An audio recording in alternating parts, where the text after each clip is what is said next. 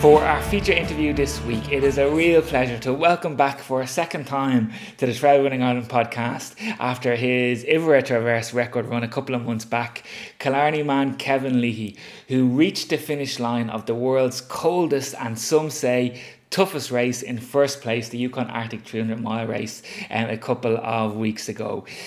He had to drag a sled weighing between 25 kg and 30 kg with all his cooking, tent and clothing equipment through the course. And all I can say is, wow, unbelievable mental and physical strength. And to find out more, let's dial in the man himself.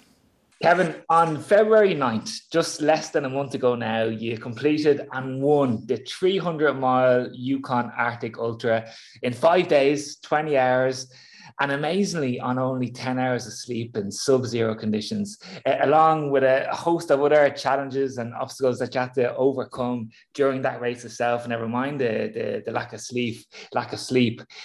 But just the first question, Kevin, that I have is, where does the drive come from to take on that level of challenge and then to tough it out when you're there, to complete it and to win it? Where does it come from, Kevin?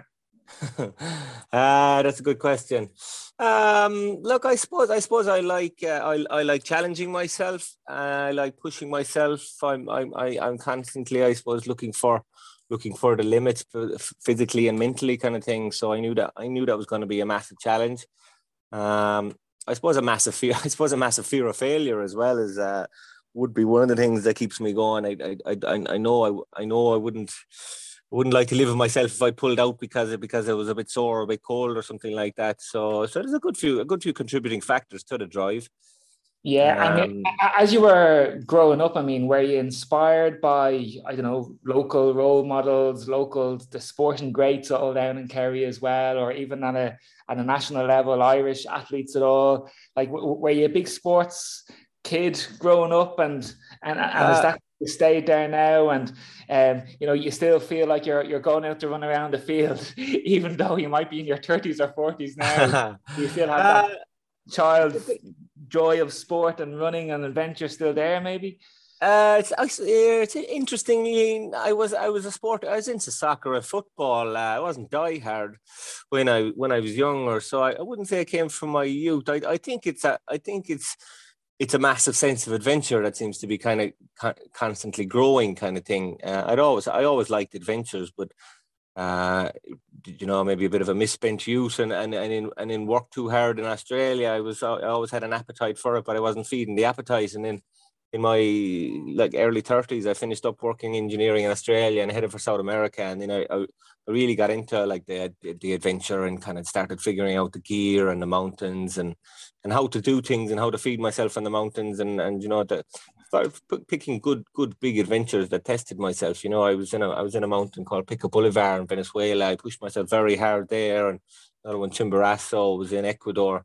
So I think it's just a massive sense of adventure that's kind of keeping me going on these things, and again, the bigger the challenge, the more prep you have to do, the more you have to think about it, the more I know the better condition my body is in, the more I enjoy the event, kind of thing, So if you don't train hard enough, then you're giving yourself excuses during an event to pull out or slow down or get negative and stop and everything. So it's just an overall kind of pushing of myself, and it kind of, I suppose, knowing that I'll have to push myself. You're self-improving. You're learning about how to deal with the cold. You're learning about a stove. You're learning about dehydrated food. You're learning about your diet and your fats and your carbohydrates, your protein intakes and stuff like that. So it's always pushing me to learn and improve myself. And from what I'm hearing there, Kevin, is that you're saying that it's all about improving yourself and learning about your own limits. And I'm just wondering then, at the start of that race, I read in one of the race reports that you laid down the gauntlet from the very, very start. So were you thinking in that race, and are you thinking in your adventure mindset now? Are you beginning now to look to compete and try and win these adventure races like you did in the Yukon, or is it still very much about seeing how far you can push yourself? I suppose the way it's working out, I'm pushing myself and I am being competitive, So I just like to push myself, and And it just so happens in some of these races that I'm coming across the line first. You know, I'm just pushing myself as far as I'm comfortable with, kind of thing. Maybe too far at times, or maybe not. But I just push myself, and I come where I come. So, you know, if someone, like I said it in the Kerry Way this year, I was going to push myself, and if someone came ahead of me, then good on them. And, you know, three other guys came sub 24. So, but I was fourth, and I was still happy with the result, knowing that I'd done the best that I could do in that race. So that's kind of the philosophy, you know. It's like not to be disappointed because another guy had a better day, or another guy just simply lives in the Arctic and is able to handle those conditions better than I can, or you know, luck was on his side or luck was on my side. It's go out and, you know, you've tried your hardest and pushed yourself, and you come where you come, and it's just so happens in these Arctic races, I'm pretty competitive with them. Yeah, and I mean, when you were in that race and you were winning, you were leading the race from the go. Did that change your approach to the actual race itself? I mean, did you find yourself getting maybe more excited? You know, the heart rate just that little bit higher, the adrenaline rush from being in the lead, or were you quite good at remaining calm and staying on point? I was quite good. I had I was quite good most of it. I did go out a bit too hard. To give you the backstory, I suppose that 2 years previous I'd done the 100-mile race, and I completed the 100 miles in 31 hours. So I kind of, my mindset was, sure, I'll go out and do that again and have a snoozed in kind of thing. But the conditions were much harder this year. There was a lot of heavy snow, 1.5 foot of heavy snow on the first night. So I kind of had gone out fairly hard, but hadn't reached what I had set as my goal. And I got a little bit negative for a while. With that, I was having issues with my stove, and I lost my spoon and stuff like that, which is pretty important for the dehydrated food. So a couple of those things kind of got on top of me a bit. I got a little bit negative, although I was still winning the race. But you know, that shouldn't have been happening, but it did happen due to sleep deprivation. But then I kind of pulled it together. I set up tent, I set up camp, and I camped and slept for like 3-4 hours, and I woke up again. And then I kind of woke up and I was trekking in the dark for a few hours, and then the sun came up. It was always like a really long sunrise over there. And through that, I was able to sort out my head a little bit and focus on the positives, and kind of get my head around the challenge that I still had 350 miles to go, or 350 kilometers to go, and then another 500 kilometers to go after, like 3 weeks after that. So once I kind of got through that period, the head was pretty good, and I was 6-7 hours ahead at that stage. And I kind of kept that going for a while. And I suppose for a while I was looking at the clocks, like, and when I'd be in the stations and asking the crew, you know, how far ahead am I? And they'd be like 6 hours. And I knew I was going pretty consistently then. And then 6 hours turned into 9 hours, turned into 12 hours, and eventually I was 18 hours ahead of second foot racer. Yeah, you mentioned in one of the interviews after the race, Kevin, about some of those tough points that you've described there, that you said you either crumble and drop out of the race, or you flip it around and keep going. And you've been talking there a lot about just, you know, talking to yourself and being able to push on. Is that a skill, Kevin, that you've worked on over the last couple of years? And is it something that, you know, we can practice? And for listeners that are listening in that might have their own adventures, their own obstacles to overcome, I mean, you make it sound so simple there. Yeah, I just focused on the next 100 kilometers, next 200 kilometers, and I just kept on going through the minus 20 degrees temperatures and lack of sleep. But is it something that you work on? Is it something that you train? I suppose you train through experience. I suppose a lot of it's just through experience. And look, I do read quite a lot of psychology, that side of things, and books about mindset. Not an awful lot, I suppose. The Tim Paradox was actually a book I read just before the race. I found that one pretty good. And I suppose just being aware of your mind and the kind of the voices, the other voices, the ones that want to just stop and quit, and know that's not really who you are or why you signed up. You know, you signed up to enjoy these things and do a full race, not just to drop out after 30 hours because you're tired, kind of thing. So I suppose it's like you're having a battle with yourself, really, and knowing that the right person wins, and the one you're better off to keep going. You'll regret it if you let the negatives compound. Like, so it's just not letting I don't know, flexing the muscle and not letting that negative voice kind of take over, because we've all had it in races where the negative voice takes over. It's like, I didn't train hard enough, and that guy that just passed me out's way better than me, and he's got nicer shorts than me, and this and that and the other. Or I fell back there and I can't find my Snickers bar.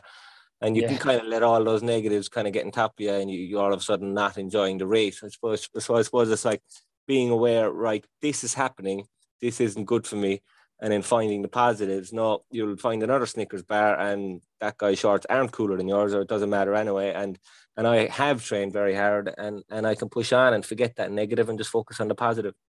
Yeah, and you mentioned as well, just treating it section by section, whether that's kilometre by kilometre in a short hill race back home that might be only 10 kilometres long, or 50 kilometres by 50 kilometres in what you are doing there, that if we maybe look too far ahead, that's when we'll lose hope and just be overwhelmed. But if you do it section by section, that seems to work very well.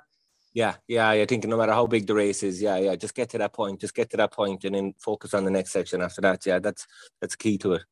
And you mentioned, Kevin, and I can't get over this one. This is incredible that you only slept, was it close to 10 hours or so over the nearly 6 days? Yeah, I think between 10 and 15, yeah. I mean, surely you must have hit some wall. And never mind the wall in the marathon, like we're well beyond that at this stage here. I mean, did the body ever just want to shut down, Kevin? And how did you overcome that? I just can't fathom it. Like on a normal, say, 6 days when you're just in the comfort of your own house. And I've seen some of the photographs of where you raced, and you're just out in the wilderness, snow and ice, and local wild animals all around you. Did the body ever just shut down at all? No, it was pretty good. It didn't, as I say, only besides the first night. Other than that, I was kind of got on a kind of a cycle that seemed to work well for me. I was like going for 16, 18 hours, like moving, or like stopping for small snacks, and then I'd stop and sleep for 3 or 4 hours. You're coming to the end of that 16, 18 hours, you're pretty achy, all right, you're like, I better stop. It's dark. I was at a frozen lake one night, and I didn't know how long the lake was. I thought, you could cross this in a couple of kilometers, I'll camp at the other side, but the lake was 8 kilometers long, so at that speed it was only 2.5 hours. So that night, all right, there was a bit of a snowstorm, and I was just going across the lake. I thought it would never finish. But again, I always just like, keep going. I'm pretty confident that I've always got the energy, So it's just, you keep going. What's the point in stopping? Keep going. So there was no major point where I broke down and stopped and didn't think I could go on anymore. And generally, if that time I just got so tired, I just stopped and set up camp and sleep for a few hours, and you wake up in the morning and it's like you're not right as rain, but you're pretty good, Yeah, I mean, is it something that you've trained at all? Training through the night. I know, for example, the Transgran Canaria is on this weekend here in Gran Canaria, and I know from talking to some of the athletes at the top end of the field that they've told me that they will actually go out and do some night runs. Like they might practice actually, say, starting off the race at 11 o'clock, which is when that race starts at nighttime, and they might do 5 or 6 hours during the night. So, like, were you training that aspect of it over the winter in Kerry, Kevin? No. I did go for a long trek. I did a 27-hour trek, but that was more to test out my. I suppose it was to get a lot of hours on my feet with a backpack on and just double check my camping and cooking equipment and stuff like that. But generally, I suppose, again, I've done a lot of races, and I know I can get up to, like, we've done raced with the DAR team up in Donegal, and we were racing for 58 hours without sleeping. So I suppose it's a confidence thing that I can do it if I really need to do it, kind of thing. So I don't think I need to train for that anymore. I know I can do it, and the adrenaline. I think the adrenaline is massive. That just keeps you going. To be honest, in races in Ireland, I would have been big on the Coca-Cola and stuff like that. But over in the Yukon, you can't carry a can of Coke because it'll just turn into a big ice block. So I didn't. Yeah, so I wasn't even dosing up on caffeine. I had some of the Cliff blocks with caffeine in them, but I wasn't dosing on them that much. So I'd put it down. A lot of it have to be down to adrenaline, I suppose, and just the excitement of the race. And just as you mentioned there that the Coke bottles would freeze up, I presume then energy gels, which we might typically go for in an ultra race, the gels would freeze up as well. Yeah, gels would freeze. Yeah, they just turn to solid ice. Now you Wow. would like what we do in a race. I still wear like a race vest. Where so I have three layers: a base layer, a mid layer, and a over layer, kind of a light down jacket. So I keep my running vest in between my base layer and my mid layer. And you've got your pockets in there, so anything, if you knew you wanted a gel in a half an hour, you'd pack it in there. That'll defrost it. It'll be nice and body temperature Wow. by the time you're ready to get it into you. But I do. Yeah, I generally am not a gels guy. The Cliff Blocks is what I prefer for the Yeah. carbohydrates. Okay. And you mentioned the word adrenaline there, and I'm sure that when you did get to that finish line, and I think was it 17 started, Kevin, and was it only six in the end made it? Yeah. So one of six getting to the finish line. They're the first runner home, first person on foot home. Um, it must have been such a strange feeling for the mind, for the body, because you have all this adrenaline and joy and happiness, but then you must be absolutely wrecked as well. So, like, what is that moment like when you get there and, I saw an Irish flag go around you, you get your medal and you know that you've won it? And talk to us about that.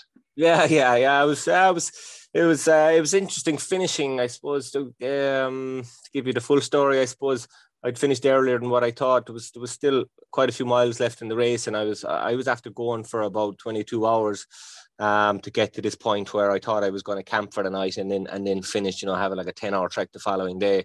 But then there was some overflow, some unsafe kind of river conditions that on the course because there'd been so much snow, and they ended up shortening the race. So I was like, okay, just kind of, it's like I had the choice, like there'll be 4 or 5 hours to finish. I was there. Yeah, sure, I may as well push on. There's no point in camping and doing 4 hours tomorrow. So I kind of pushed on, but this was like at 12 o'clock and I'd been going for 22 hours. So I pushed on, and I kind of pushed into the red zone again. So I was pretty tired doing the last little section. You're winding around the river, going back into the town of Whitehorse, and I could see the finish line for about an hour and a half, and I was on this meandering river. But I was like, is it ever gonna end? I was in a Yeah. foot and a half of snow, breaking the trail, the sled pulling the sled along, and it was torture. Why, you're questioning, why do I do it? But then, like, I got to within about 50 meters of the line, and I'd forgotten about it all, and I was delighted, it was just a lovely finish line experience. Yourself when you finish, it was just like, oh, that's great. Yeah, and it really is just the glory of it, isn't it? Because there's no big check waiting for you. There's no, I Nah, don't know if there's a big trophy even, or there's no not big the thing. Nah, sponsorship deal or anything like that. no, Just no. the pure joy. Yeah, yeah. The I suppose pure it's just joy. something you'll have with you forever. You mightn't look too excited. You just got a silly smile on your face when you cross the line, but it means a lot more to you, and you've had a few hours to soak it in as well, kind of thing. It's not as if it's a 100-meter sprint finish and you just get across the line. You've had 3 days where you were kind of already knowing you were going to get to the finish line. So it's an interesting one, and they're generally ultramarathon finish lines aren't big affairs anyway. Now this one probably was set up to be bigger, but because it got shortened, we finished at 6 a.m. So it was the usual three men and a dog at the finish line kind of thing. Yeah, and of course you weren't the only Irish man there either. There was a Kerry man there, E.O. Curran. Yeah, So if there had been an official team competition, Ireland would have taken home the team yeah, prize as we well. yeah we Ireland won the Nations Cup. I think it was mentioned. Yeah. Right. Yeah, it was great. It was gas with it. I actually hadn't met him. We don't know each other. I hadn't met him at all. And the first time we came across each other was like crossing each other in the middle of the race on this frozen lake that I mentioned. We just stopped and shook hands and agreed to meet for a pint on the Thursday night when he finished. So it was, Yeah. yeah, it was great. I was actually back with him yesterday back in Dingle. He's lent me some gear I'm going to use in this race. So yeah, it's a lovely encounter, and it was good crack to meet a Kerryman as well. Very good. And were there many locals actually participating in the race, or did the locals know, Kevin, that it's just crazy? It's mad. It's so hard. Do they stay well clear of it? Yeah, What the breakdown? vast majority of them stay away from it. There's a couple of them there, but like I suppose it's like races around here, or like some of the local races. Are you gonna pay quite a lot of money to do something like to do, it's quite a lot of money. And for them, it's like they have it on the doorstep all the time, so they can kind of do it every weekend. So, but there And are part of some their people that do daily it. lives and part of their daily routines, that type of landscape and conditions and so on. Yeah. Yeah. After the race, Kevin, I mean, and I'm asking this for all of us who want to try and improve our recovery post hard efforts, whether it's from a summer, winter, or winter league in the IMRA leagues, or if it's a big ultra one like your one. But as you said, you're off now. You're flying out to Sweden tomorrow for another 500k in more drastic cold conditions. And you had, what was it, about maybe a 3-4 week turnaround? Yeah, just over 3. Yeah. So what recovery techniques have you been using, and what's been working well? And maybe what tips can you give us for all us mere mortals who are trying to recover from 10Ks and 20Ks? You know, I didn't go crazy. I didn't. So I suppose since then I got off the airport in Cork and I got the legs into the ocean. Quite enjoyed that. And I had one massage. I did one cryotherapy session. And I've done two kind of strength and mobility sessions with my man Andrew Fitzgerald. Other than that, I just think it's all been about just sleeping and eating and resting and just as much sleep and as much food, as much rest as I could possibly get. And I figure out, like, I didn't pick up any injuries, just no niggles. Actually, my knees feel better. My knees feel better now than they did going into the other race, to be honest. So I think, like they heard it before, sleep is as good as EPO. You know, I think if you're getting sleep, but it took me a while to get, you know, because it was finishing the race, and 3 days later, a 26 hour flight back to Ireland, back into a different time zone. So I was like, for a week, I was like still on Canadian time, or I don't know what time I was on. But I kind of straightened that up now in the last week, and I'm starting to feel my batteries are getting closer to being at a level where I'm ready to race again. Yeah, I mean, even say from a diet point of view, Kevin, have you been making a special effort there with, say, anti-inflammatory foods, or just eating back to basics? Back to basics. I suppose I don't have a very, very clean diet, or a strict diet, I should say. But, you know, the tonic water there, I find quite good. It's got quinine in it. It's a natural anti-inflam. Or like in my smoothies in the morning, I'd have turmeric, which is also a natural anti-inflam, and that you gotta mix that with the cracked pepper that activates it. So generally, like I'd have a few foods that I'd be kind of going to regularly enough that are doing natural anti-inflam things. But I didn't. It was amazing because I did have a lot of painkillers and anti-inflams in my bag for the race, thinking I didn't know what I was going to be in for, but I didn't end up taking one single one the whole race or after the race. So I was quite happy with that I just kind of the body just did everything itself. Yeah, and how have you found, Kevin, say, balancing professional commitments? I know you have a coffee shop and a hostel down in Killarney as well, the Black Sheep Hostel. If anyone has ever passed it, make sure to check Kevin out. But how do you find managing that business itself, and then also being pretty much nearly a full-time adventure racer and a full-time adventure champion at the moment as well? I mean, how do you find balancing the two? Is it tough, or are you just focusing on the adventure racing at the moment? Yeah, no, look, I'm here in the hostel now, just working out rosters for next week and stuff like that. It is tough. I am very lucky. I've got amazing staff here, and they know what I'm about, kind of thing, and they've some of them been here long term. And you know, there's a good team of them here, so I'm very lucky that I have an amazing staff. But it is, you know, it is tough, you know, when you're away. The longer you're away, the bigger the cracks gets and stuff like that. So you got to come home, and the first, you know, yourself, like when you finish an ultra marathon, there's the high, and then there's a bit of a low, and generally you end up coming back home, and there's a bit of a low, and you're coming back to two businesses that have broken this and that and the other and paying. So look, it's tough, but I'm very happy to be in a position I am. You know, they're my businesses, and they give me a lot of freedom. So I wouldn't change any of that for the world, to be honest. And do you get out and train first thing in the morning and then go into work, Kevin, or do you go into work first and then get rid of all the problems with a nice run in the afternoon? Yeah, I love the mornings. I think sunrise is the best. So I'll have 2 or 3 sunrise runs per week, kind of thing, and that sets you up again bit for the day. And, Sundays, like Saturday evening, and I'll work Saturday evening. I used to go out with the tire for a few hours, and Sunday then is always the big day. You're gonna be gone for 6 to 8 hours, whether you're on a bike or what. So I like, lucky enough, running the business is, I have a lot of flexibility with it as well, so if you can leave early, or you can go late, or take a break. I do have a lot of flexibility with it. Yeah, and just our last question then, before you get back there to looking after the rosters and getting back to running the place there, Kevin, your next one, you're flying out tomorrow to Sweden, to Lapland, 500 kilometers.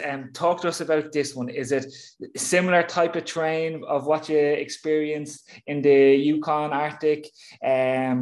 Similar standard of athletes maybe as well? What are your I suppose all along I was kind of thinking this one might be easier. I suppose there was definitely more of a chance for severe conditions or severe frostbite conditions in the Yukon.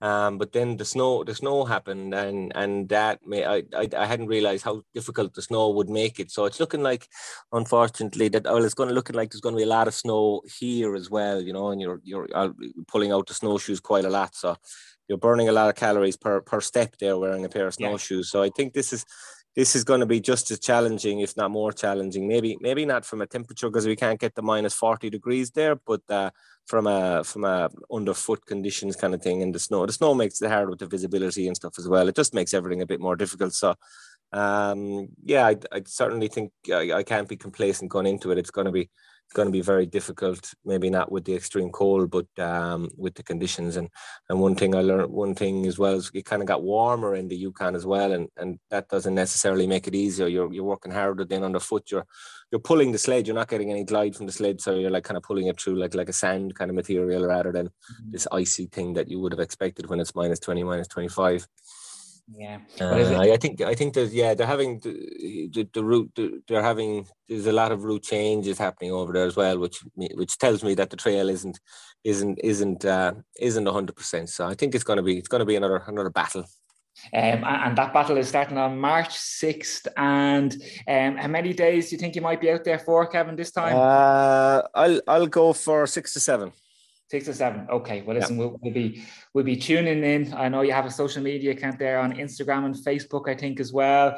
And if the reaction from what you got after the last win is anything to go by, I think you'll have a lot of following in Irish media as well. A lot of newspapers phoned you up. You're on RTE, so I'm sure you'll get a lot of coverage this time around as well. Yeah. We'll see how we go. I might have to come over to you for a holiday or something to lay low. Yeah, you might need one to escape all the media attention. And I suppose just on that, Kevin, I mean, has all that attention, has it been a welcome distraction, or is it kind of a little bit energy zapping as well when you're just trying to recover? You have people like me calling you up, looking to talk to you about what you did. How do you find that one? Look, conversations like this are always a pleasure when I'm chatting to someone who gets it and understands, so I do like talking to people about running, but I am a bit of an introvert, so sometimes talking about the same small talk all the time does get to me a little bit. Not all interviewers can be experts in running and stuff like that, but some of the questions do get a little bit repetitive, right? So sometimes it can be energy zapping. So there it is, and I need to rest at home. Sure. Well, I know it's all good fun, and it's all like the community's been lovely since I've been back. People are really proud and stuff like that. So that's very positive and nice to see, and it's good to see, I suppose, what a lot of people really got into the dot watching that didn't really understand or know or get dot watching. So it's good to see people learn a little bit about our sport as well. And of course, you're doing it for a very good cause as well, Kevin. You're raising funds for ADAPT, the domestic abuse services, and they do great work there. And of course, you have a very good teammate alongside you for all of these adventures as well, Adrian McCarthy, who's recording footage of all of this and is going to edit it all together for a film documentary, hopefully sometime soon, Kevin. When will that hit our screens? We're hoping to get that out for August. Hopefully, get into some of the film festivals happening. Brilliant. So Adrian will be pretty busy from when I cross the finish line. He'll be under a bit of pressure to get all that going. But look, no better man. I think Adrian's having a good time coming on these adventures too, and it's good to have him there with me. So we're quite enjoying it. We're kind of enjoying the whole experience and learning a bit about ourselves as well. I'm sure there's plenty of stories to be told, and listen, best of luck runs for Adapt as well. Kevin, good luck in your travels over the next couple of days. Have a brilliant adventure. I'm sure whatever happens. You're doing the country and you're doing the trail running community very, very proud. Well done. Oh, and thanks a million. Okay, take care. Take care. Cheers. Bye.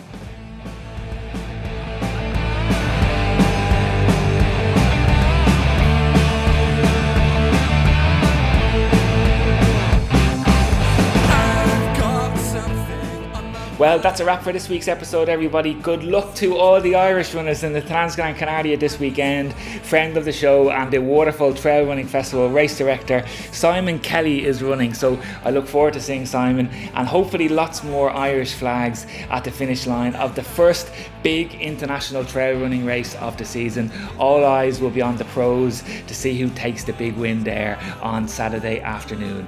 A little reminder of our Patreon account, everybody. Before you go, if you do get a chance to pop over to Patreon, it would be a great help. Patreon Trail Running Ireland podcast, and a small contribution, the price of a gel per month, will help keep us going throughout the year and help to promote this great sport of trail and mountain running. Everybody, let's get our running gear on.